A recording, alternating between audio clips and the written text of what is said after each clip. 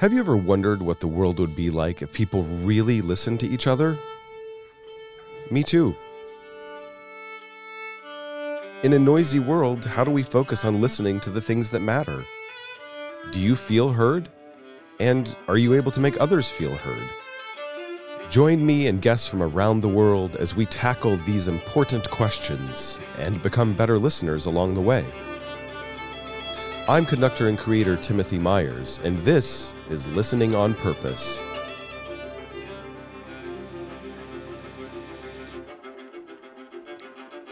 Hi, everyone. Welcome to this episode of the Listening on Purpose podcast. Today, we have a fascinating conversation with Leigh, Marz, and Justin Zorn, who are the co-authors of a brand new book called Golden, The Power of Silence in a World of Noise. The book is really great, and like I hope this podcast does, it leaves you with actionable insights that have the power to make your life better.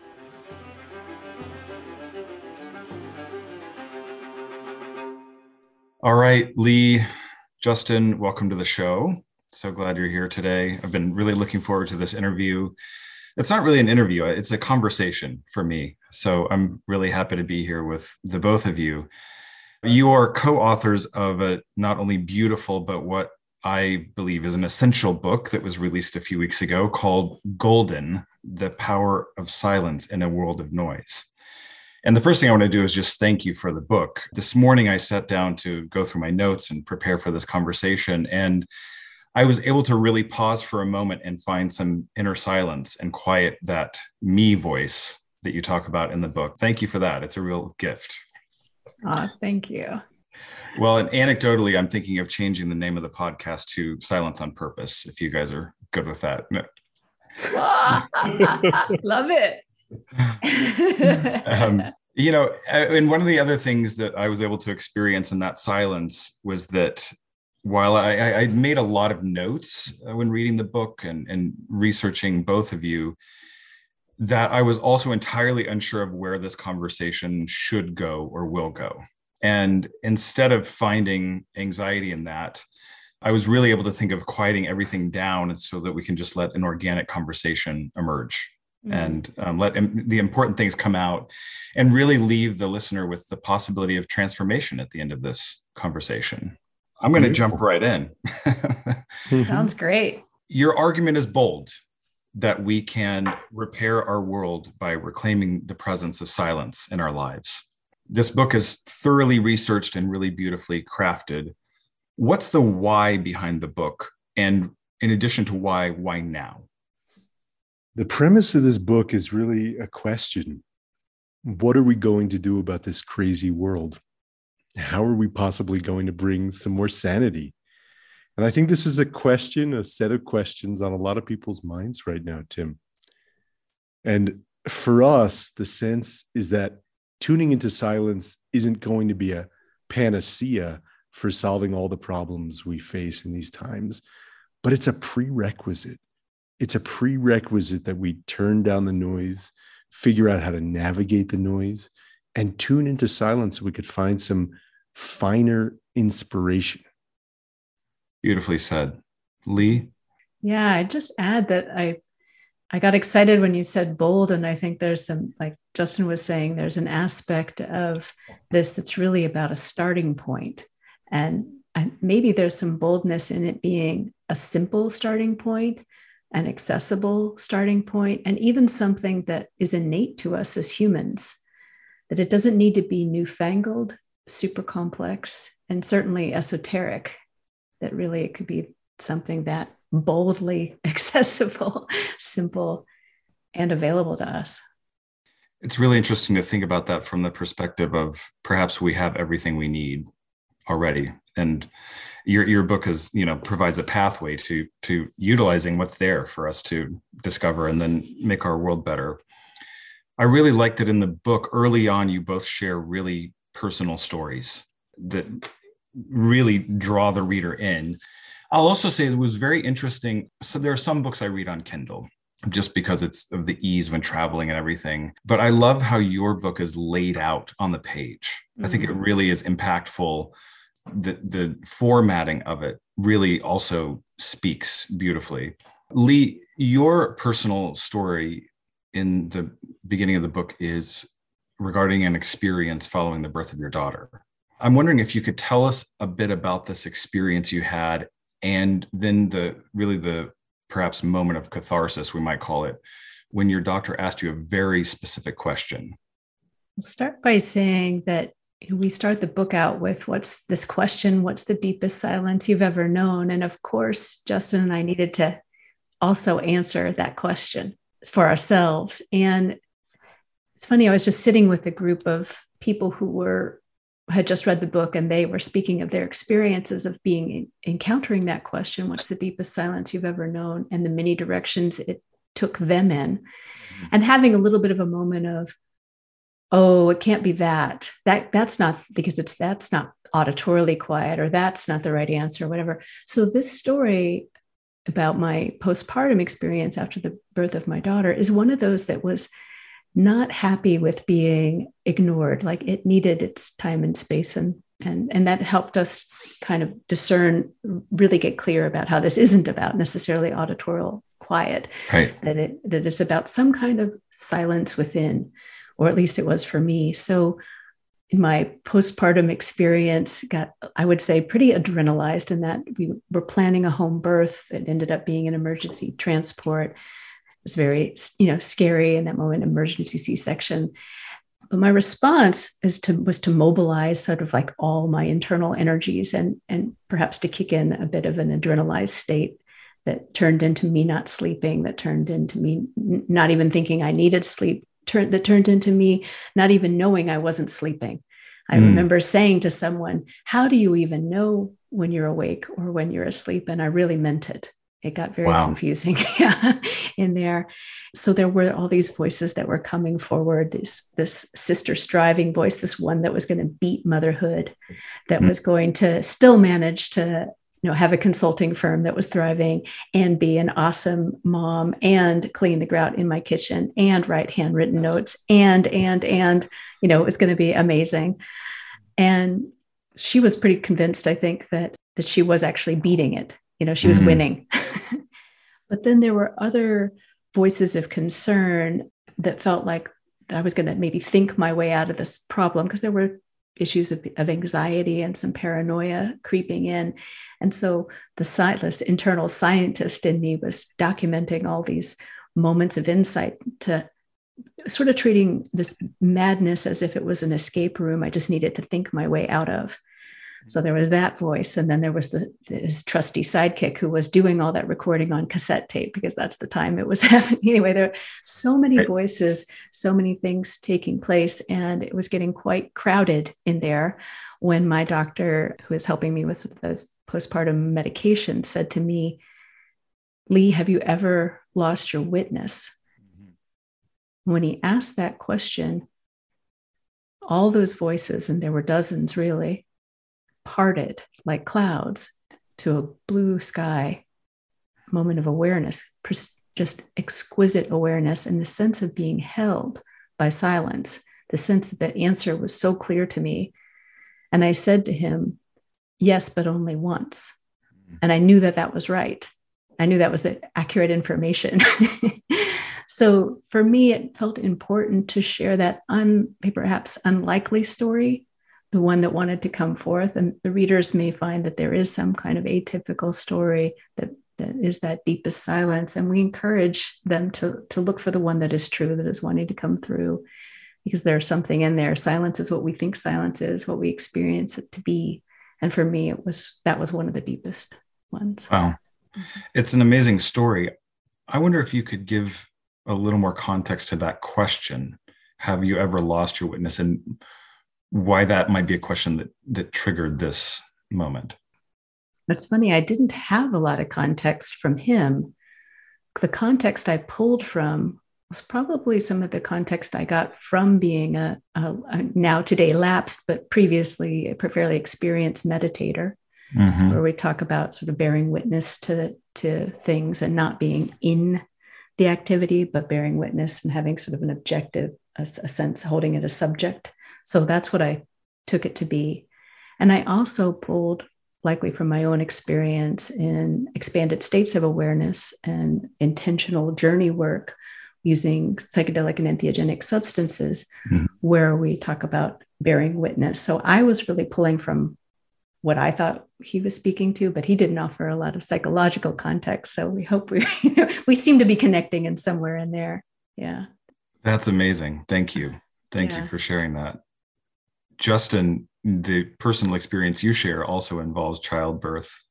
What I love about this is it starts to introduce the idea of silence doesn't necessarily mean, I mean, Leigh just kind of alluded to this, mean the complete absence of sound or activity. And so I'm wondering if you could share your experience with us and how you, as you say in the book, experienced one of your deepest silences while you were actually being bombarded with noise. Yeah, I would say this is one of my deepest silences, because there are moments looking out over a balmy ocean, standing in pristine snow on a silent morning, when I felt more traditional kinds of deep silence. But as Leigh mentioned this question, what's the deepest silence you've ever known, to business executives and politicians and neuroscientists and poets and activists and someone on death row, we realized that this meaning of silence was so personal and so subjective. And often it could happen in these auditorily seemingly loud spaces, but that it was possible to get into this space of pristine internal silence. So for me, this example that I give was when my wife and I, our newborn twins, were born just before COVID hit where we live, March of 2020. Our 5-year-old daughter, now 5-year-old, at the time was 3, was home about an hour away with her grandparents. And we were stuck in the newborn intensive care unit, even though the babies were thankfully doing really well. And there was so much noise, Tim. The oxygen monitors and the respiratory alarm rate monitors and these digital jingles that sounded like 1980s video games all over the place. And then there was just this fear and uncertainty, which to me was another level of the noise. Are we going to be able to get home in time before these lockdowns begin? The fear of not knowing what COVID would mean, the concern about different doctors telling us different things about caring for our newborn twins. And then there was this one moment when my wife stepped out for a brief moment of respite to take care of something. And the nurse asked me if I wanted to hold both babies at the same time for the first time. And I unbuttoned my shirt so I could hold them both skin to skin. And there was still all this noise, this buzzing and chatter all around, beeping. And I held the 2 babies, my daughter and my son, on my chest. And in about a minute's time, I felt our breaths start to synchronize. And I felt our heart rates almost synchronize.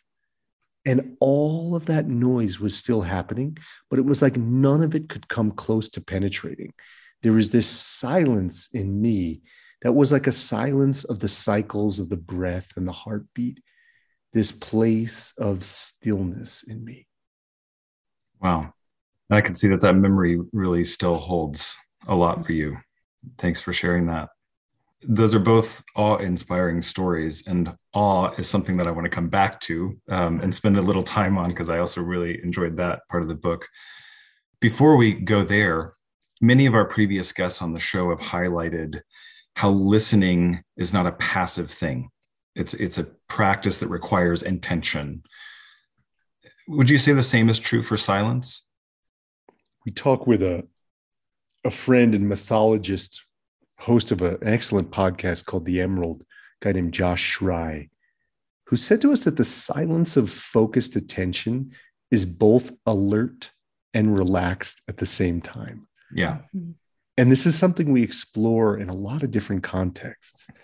We look at how within Hindu traditions, for example, the wise people of antiquity, the rishis who received the sacred teachings, received them through hearing. And that practice of hearing required that they live an ethical life, that they eat a certain diet, that they live according to a certain set of moral precepts, Because if they were lying and hurting people a bunch, then it would be really noisy inside the consciousness. So this mythologist I mentioned, Josh Rye mentioned, it's like the work of turning oneself into a tuning fork. How can you work with all the different elements of your life, your ethics, your personal practice, your character, and your moment-to-moment practice, being in the moment, being with the breath? How can you work with all of this in such a way that you can be a finer instrument of perception so that you can really listen deeply? Beautifully said. It brings me to the thinking about when you're talking about Florence Nightingale in the book. And there's a quote, noise that creates an expectation in the mind. It's something that really stuck with me as an idea. And as we're kind of divorcing these ideas that silence and quiet have to be the same thing. Well, one of the other things you mentioned is that there was a participant in a stress reducing study who, found his greatest quiet when he was using a roaring chainsaw to carve wooden sculptures. I want to talk a little bit about the real world impact of noise. And in the book, you say that globally, the World Health Organization now ranks noise pollution as second only to air pollution in terms of costs to human well-being. And of course, this affects different people, disproportionately. I'm wondering if you could unpack that a little bit so that we really start to grasp more of the direct real world impact that people are experiencing because of noise pollution. Yeah. I decided to take a look at noise. Look, first off, defining it as unwanted distraction, right? This is what makes noise noise. We don't take that word, the use of that word lightly. Unwanted distraction, which we borrow also from Adam Ghazali and Lauren Rosen, to a neuroscientist and a psychologist duo that also look at noise as goal interference. So it's getting in the way of what we intend, and really like goal, not just like getting things done on our to-do list or building our resume, but really our heart's desire, what we intend to do and put our attention to. That kind of goal interference. So it's deeply troubling. So when we look at noise, we're looking at three levels. We're looking at auditory noise, measured most commonly in decibels, which is exponentially on the rise. So we look at a proxy indicator, sirens, emergency sirens, and their volume have gone up 6 times. They're 6 times louder to pierce through the noise of the surrounding environments in the last 100 years. And it's up in that 120, very, very damaging to as many of your listeners have heard as they pass by, So that is in order to pierce through the noise of our environment. And that tells us a lot about how loud it's become. Then we look at informational noise, the mass proliferation of information grabbing for our attention through our screens and all kinds of things, but also just that is readily available. So our attentional networks can process no more information than it could ever. It's very limited. And yet we're getting more and more grabbing for our attention. And that is creating, and that's sort of what you were speaking to with Florence Nightingale when she talks about expectations, of the mind, then it's starting to pull our attentions to the internal domain in our world, our internal soundscape, worry, rumination, all this anxiety and concern that is also going through the roof. And Ethan Cross, a professor at the University of Michigan, estimates we have something like 320 State of the Union addresses running through our minds every day. That was a mind-blowing thing to read. Yes, absolutely mind-blowing. So yeah, our minds are blown. Our minds are blown. Our attentional capacities are blown. Our ears and nervous system and all that is, physiology is blown. And there's an interplay. Noise begets noise. So we, all of these noises are rising. So it's a deeply troubling time. It's truly louder than ever, even though humanity has complained about noise forever. I would love to move now to awe, AWE. And this is a part of the book that was very unexpected for me, but resonated very deeply. And actually in my notes, I just put in capital letters, spend some time here. Could you talk us through this concept? There are a couple different aspects of it, but if you could talk us through this concept and why it's so significant in this conversation. I can start us off about why awe is so significant in our conversation. when we were doing this exploration of internal silence, one thing we did is we came across a professor of biobehavioral health and medicine, Joshua Smythe, who pointed us towards this idea that quiet is what people think quiet is.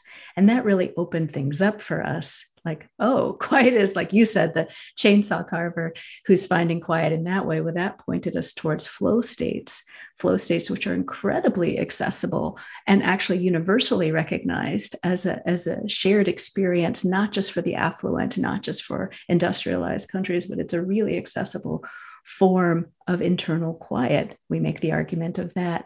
And yet these neuroscientists and psychologists are linking different mental states like flow states and moments of awe and mystical experiences as being somehow shared in what is happening inside the brain. So that's just why it felt important. Is like, actually, wow, there's this whole umbrella of experiences that have a shared quality.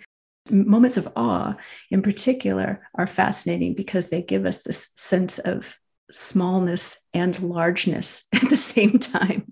We get smaller and larger as we take in the wonders of the Grand Canyon, or we finally understand some aspect of strings theory or something like this, or we take in the stars under the vault of heaven, we take that in. So these moments of awe have these unique qualities, making us both smaller and larger at the same time, as do these other qualities, flow and I think one part of it too, Tim, I love this question about awe. And one thing it's bringing up in me is that there's a kind of silence that is censorship, that is oppression, even silence as violence. And awe is a kind of silence that's the antithesis of that. In this book, we write about the kind of silence that we seek, not that silence of oppression. That silence of oppression that's usually born of noisy thoughts in the consciousness, of noise in our society, of distraction, of the inability to really listen, as is the theme of your podcast. We talked with a Sufi teacher and very venerable spiritual student of many, many decades, Pir Shabda Khan, who told us that silence is not silent at all. It's teeming with life and joy and ecstasy, but it's quiet of thoughts of the self. Yes. It's quiet of foolishness. Gave us this coyote smile. And he said, and as he said that, we realized that, all that noise we were talking about with the World Health Organization, second to air pollution, all of that is real. And of course, we do a deep dive into the serious implications of that. But in terms of the kind of noise that is most threatening to our well-being and most threatening to our thriving or even surviving as humanity right now, it's this noisy thought of the self that Pir Shabda Khan is talking about. It's this inability to listen to nature. It's this barrier to listening to another person deeply. And a moment of awe is a moment of not just managing that, but almost thoroughly transcending that. It's what's often called these days a self-transcendent experience. So there may not be auditory quiet around, but there's a deep quiet within the self. I'm really inspired to think about what more of that could create in our world. And when you talk about this self-transcendence, but having a better sense of scale and how you fit, or how grand something is compared to you, or this sense of you are part of something greater than yourself, is something really easy to lose as people. But I think it's really essential to what you mentioned earlier when we were talking about the why of the book and the work that you're doing. I think our species is under existential threat. And until we start listening and practicing some of these things, we don't make progress in really any area. I want to jump back to this idea of flow a little bit, because I think I certainly related to it as a musician and a performer. Flow, this magical place where, as you put it, we stop talking to ourselves about ourselves. And you have a conversation with the famous opera singer Joyce DiDonato in the book. And it's recounting a performance that Justin attended in Washington, D.C., and then her talking about her experience. And it's really fascinating how she talks about quieting the inner mind so that she becomes a conduit for the music and for communicating to the audience and to creating something where they have that communal experience, perhaps a catharsis, something that they find in themselves, in the music, in the people with whom they are experiencing it. And I have to be honest, I find this concept of flow really elusive to get into. I find it easier to do on the back of a motorcycle, which is actually one of the places where I don't write anymore. I gave that up when I started a family, but it was that idea of something that you talk about this a little bit in the book, right? Between boredom and I don't remember the polarity of that. Mastery. There's sort of this like you're challenged to a certain degree and you have a level of mastery. So yes, that's the sweet spot. Yes, exactly. And that I always felt that writing, because, you know, you have to be intensely focused or something bad will happen. But when you do that, you can get into this place where it's just everything else goes away. As a performer, there are a lot more variables, I feel like, when I'm conducting a performance. And I find that zone more elusive in that format. I wonder if you could both share some ideas about how to help people get there, like simple strategies for this idea that you talk about, a mute button or dialing down the noise so that you can get into this state of flow. One thing you raised, Tim, is that sometimes these states of flow are more familiar and more accessible to us at different phases in our lives. You know, I also made my husband give up motorcycles, so I get that. And now he finds it, you know, more cycling or something. So it might be about finding that right path. And it's interesting that you bring up the variables as a musician. Maybe there's a bit too many to find that sweet spot as easily. And that does connect with some of the things we heard from Matt Heafy, you know, who is a frontman, heavy metal frontman. He did talk about how ecstatic it was to feel that sense of flow when he's in front of a crowd of tens of thousands as the frontman. That really wasn't his primary way of finding flow. That was more through jujitsu and martial arts and something more everyday and more accessible, maybe perhaps, as you suggest, with a fewer variables. Adding to that, like stressor, right? But what's happening in there is there's enough focus needed of that person in flow state that the self-reflective thought, there's no room for that story, the talking, you know, the self-talk, those noisy thoughts of me that you were pointing to. So it is about finding sort of that perfect sweet spot and something that you can do over and over again. I personally do that in dance, which I do at the exact same time every day, with a lot of the similar music or different tracks that we do. There's a lot of variables that don't change, is what I'm trying to say here. And so there's a way in which I can really hone into like when I'm in flow, and then a thought creeps into my prefrontal cortex and needs executive function. And then, I'm out. So I've been in a study of it, very close study.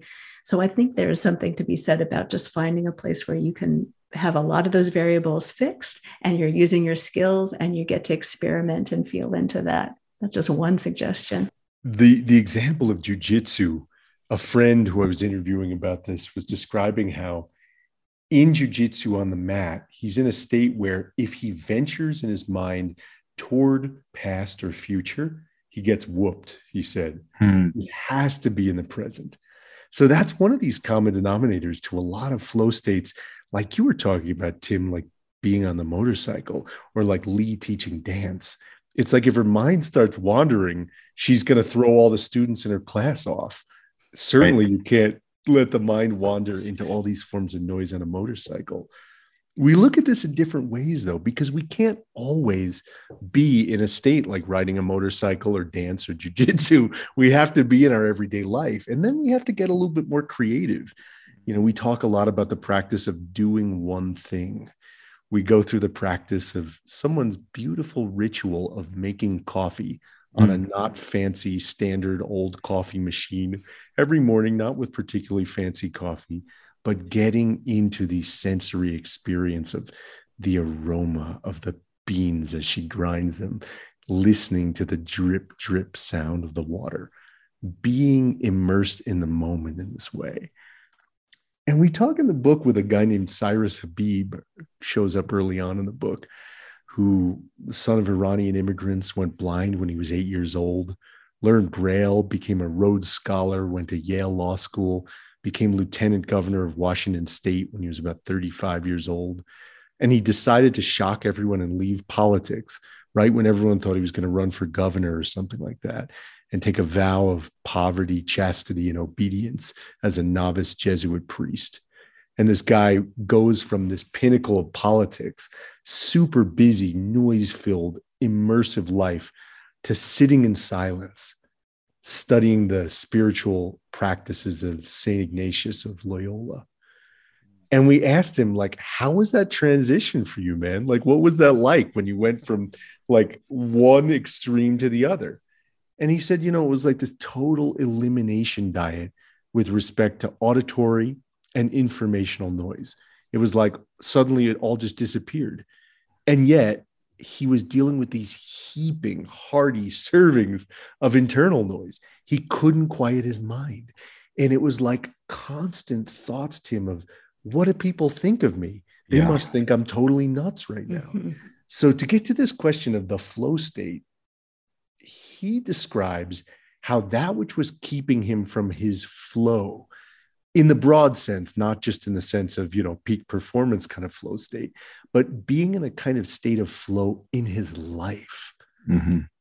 For him, what was keeping him from that was a state, a norm, a practice, a habit of performing to other people's expectations. And when he could ask himself the question, well, what do I really want? What is my heart telling me? What is really in line with my values? That would bring him to this place where all of a sudden he would realize, just like you were saying, I was really struck by what you were saying before, Tim, that like, maybe we already have everything we need. Like maybe that. He tuned into that abundance that was present in the moment and in the silence. And in this, he finds his flow. That brings up so many things. This, idea of self-transcendence. But Justin, you really went to kind of hinting at a different area where this really tests our commitments. I know sometimes what can take me out of flow is when I start asking that question, what are people thinking about this or me right now? And now that is very quickly puts you back in that, monkey brain kind of place. And I don't think I ever realized how much we all live there most of the time, and how to, tie back to something you said earlier about, what is noise, and part of your definition being something that prevents you from living your life how you're committed to living it. Part 3 of the book starts with what you refer to as a thought or feeling experiment. I'm wondering if one of you would lead us through that right now. It's the beginning of chapter 7. Take a moment to join us in a thought experiment, or really more of a feeling experiment.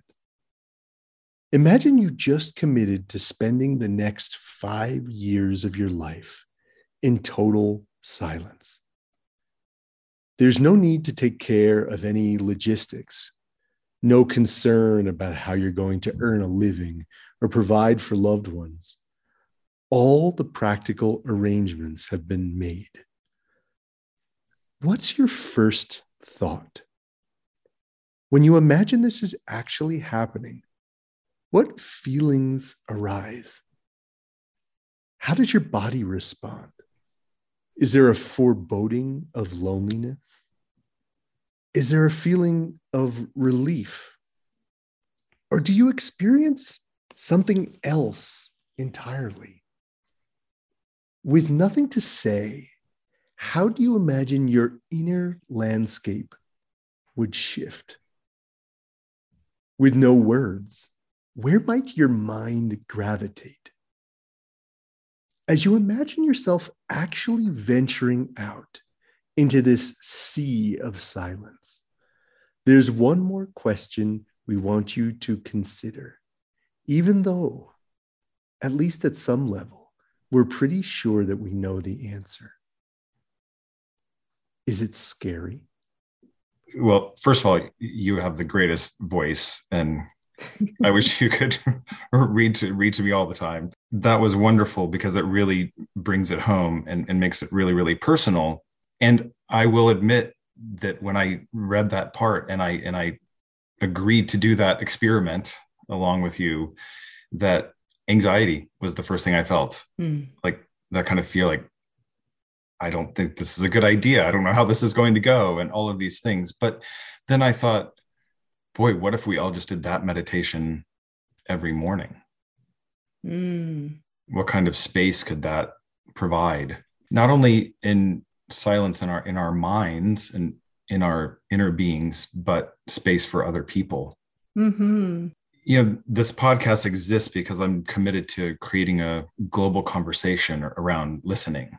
And I related to your book really strongly because I share the concerns about our world that you have expressed and what you talked about in speaking about the why of the book and the why now of the book. Justin, you had an experience leading meditation on Capitol Hill. And I'm wondering if you could tell us a little bit about what the shift was that you observed in leading that process, that practice, in what must be literally and cognitively one of the noisiest places on earth. It really is kind of the antithesis of that 5 years of silence that we just talked about. You know, in those 5 years of silence, that little thought experiment or feeling experiment was inspired by Pythagoras, the ancient Greek polymath philosopher who innovated in so many different traditions, you know, of esoteric study and also physical sciences. And he required his inner circle of students to spend 5 years in silence before they'd study with him. 5 years without speaking. And in Capitol Hill, like, the idea of that isn't just outlandish. It's antithetical to everything that everyone is there to do. Mm-hmm. You know, you're there to win the argument. You're there to win Twitter. You're there to win the cable news cycle. You're there to fill the space. So I had a friendship with Congressman Tim Ryan, a Democrat from Ohio. He's someone we interview in the book, someone we count as a friend. And he launched a mindfulness program on Capitol Hill. He had some programming for members and mostly congressional staff. You had policymakers from both sides of the aisle there. And I was for many years a policy advisor, legislative director to 3 members of Congress. And during my time there, I led some meditation sessions. And we talk about in the book how in the Constitutional Convention in 1787, the delegates actually had a giant earthen barrier erected outside the meeting hall so that they could have pristine, quiet attention for doing the difficult work. And in Capitol Hill these days, it's like cable news blasting in every office, you know, open office, nonstop conversation. It's the opposite of that. So these moments on Capitol Hill where we would meditate for a half hour up to an hour sometimes, it was like at the beginning of the meditation, there'd be some discussion, there'd be some light instruction I would offer. And you would feel, once everyone got quiet, you would feel the thickness in the air of all the worry and all the what if and all the minds racing. It's a really mysterious thing. Like, you don't have to believe in the occult to recognize that you could be in a silent room with a bunch of people, and when their minds are racing, you feel it. The quality of silence is different. You probably know this from conducting, from, you know, being in spaces of attention in the arts. Mm-hmm. And over time, you know, it was about a 20-minute meditation usually. Just the simplicity of being in the silence, maybe following the breath a little bit, maybe watching the thoughts a little bit, I would notice how the quality of the silence would shift. And sometimes in the opening, I'd be like, oh my God, what are we doing? Because you'd feel people's heart rates, feel the noisiness of the minds. And then I remember one occasion in particular. I remember my wife came, she was working across town, and it was a nice moment to share together. It was like, I just felt elated as the session finished, because it was like all of that internal noise that was somehow projected into the space, it was substantially diminished. And there was a feeling of a lot more clarity, and also a feeling of a lot more camaraderie in the room. Democrats and Republicans and, nonpartisan people together. It was imprinted on me, what you mentioned in the book at the end of recounting that experience, that we can be quiet together. Mm-hmm. And that's a very powerful idea for me, because in looking for common ground with people with whom we may vociferously disagree, being quiet together is a great starting point. Absolutely. That everyone can do, and it's free to all. In wrapping up these conversations, I've been asking each guest, what would the world look like with more listening? And today, I want to change it up a little bit and ask each of you, and Leigh, maybe you'll start. What would the world look like with more silence? If I may I twist your question a teeny Absolutely. bit? I have no ego about the question. Sure. I would love that. I mean, there's synonymous things here. Totally. Yeah. And we actually look pretty deeply, as you know, at what it would mean to listen to silence. Mm-hmm. In particular, to listen to each other. Yes, we're all for that. To the natural world, all these things. Yes, listening, we're all for it. But to listen to silence, it turns out is also a very powerful experience. Even a moment of silence to listen to can be transformative. So we look to the work of Irmke Christie, who did a study on mice listening to silence, and the type of stress that it created in those mice was a positive type of stress called eustress, where they're actually growing to listen into the silence. And we take that, we extrapolate on what is possible for us to also listen into silence, as is the tradition of Nada Yoga. We listen to the sound of silence and what is possible there. Personally, I've had that experience. It's what Justin was pointing to, and he became elated after 20 minutes, where you realize, oh, this is so much more than me efforting. This is so much more than what I think is available to me. There's actually, life or an instruction, intelligence coming through, call it what you will, but there's so much to glean from listening to silence, just as a starting point. What would you add, Justin? I love the question, and I'm struck how a world with more silence in this sense of the silence that we seek, is a world of more listening. And it reminds me again of what you said at the beginning about maybe we already have everything we need. A world of this kind of healing silence for me, a world where we can appreciate the silence of nature, appreciate the silence of what's left unsaid, is a world where we can have more gratitude.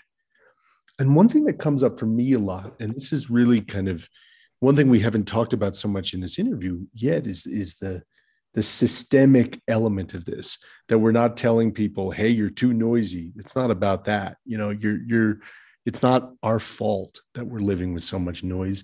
Our systems are oriented to make as much noise as possible. Even how we measure gross domestic product in our economy is about generating as much sound and stuff as possible. So what comes to me with this question of, what would emerge if there were more of this healing silence in our world and more appreciation of the silence?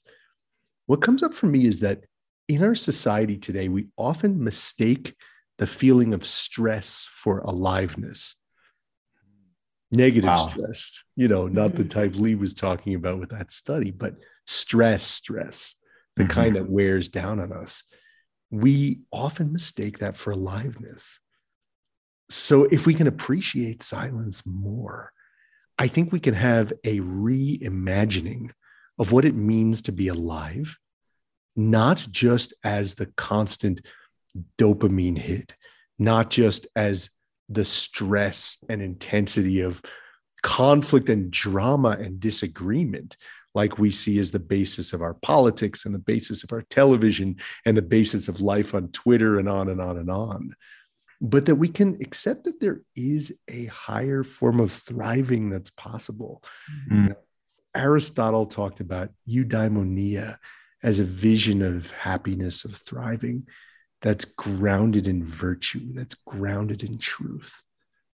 So it's like, how can we gravitate towards this instead?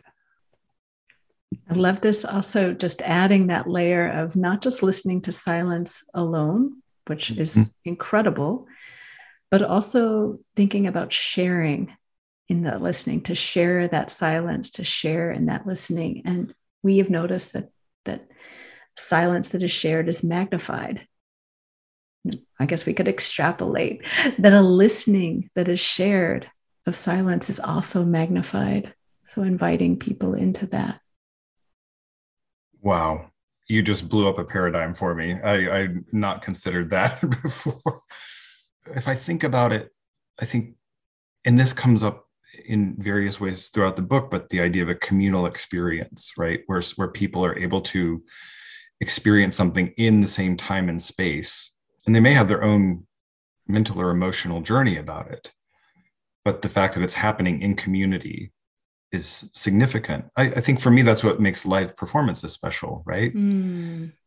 I always think of it as the creation of miracles, because we're creating moments that have never existed before and will never exist again, because it involves so many people to their deepest core level that we could stop and play a phrase over again and it would be entirely different.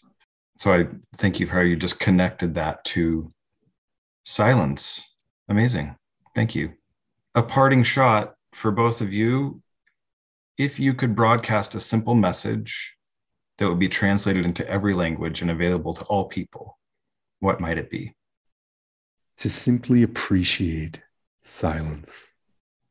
I could definitely piggyback on that. But since we just uncovered it, how about silence is magnified when it's shared?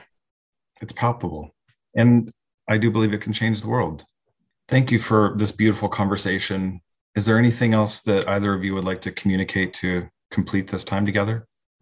This has been such a joy, Tim. Thank you. Likewise. Thank you so much. I'm thrilled to have the chance to connect with you both. And thank you for the book. I want to encourage everybody to go and contact your local bookseller and buy Golden, The Power of Silence in a World of Noise by Leigh Marz and Justin Zorn. It's a terrific read and one that gives you a lot of actionable takeaways that will make your life better. You can also find out more about our guests at leighmarz.com or justinzorn.com, and you can find our show notes and other links at listeningonpurpose.com. Leigh, Justin, I'm really grateful for this conversation. Thank you so much for joining us. Thank you so much, Tim. Thanks for your work in the world.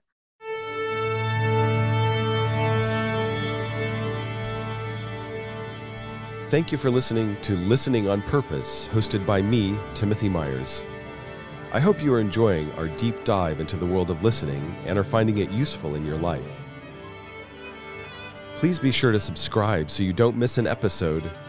And if you enjoyed this episode, please share it with others or leave a rating and a review. You can visit listeningonpurpose.com to sign up for an email list that includes special episode highlights, show notes, and more information about our guests. To find out more about me, please visit timothymyers.com or find me on Facebook at Timothy Myers Conductor or Instagram at MoTMyers. Listening on Purpose is a production of Extra Musical. Executive producers are Meredith Carter for EQV Media and yours truly for Extra Musical. Listening on Purpose is edited by Brian Baltashevitz for Balto Creative Media. Original music was composed by DJ Spar and performed by DJ and Kimberly Spar. Thanks again for joining us. We'll see you next time for Listening on Purpose.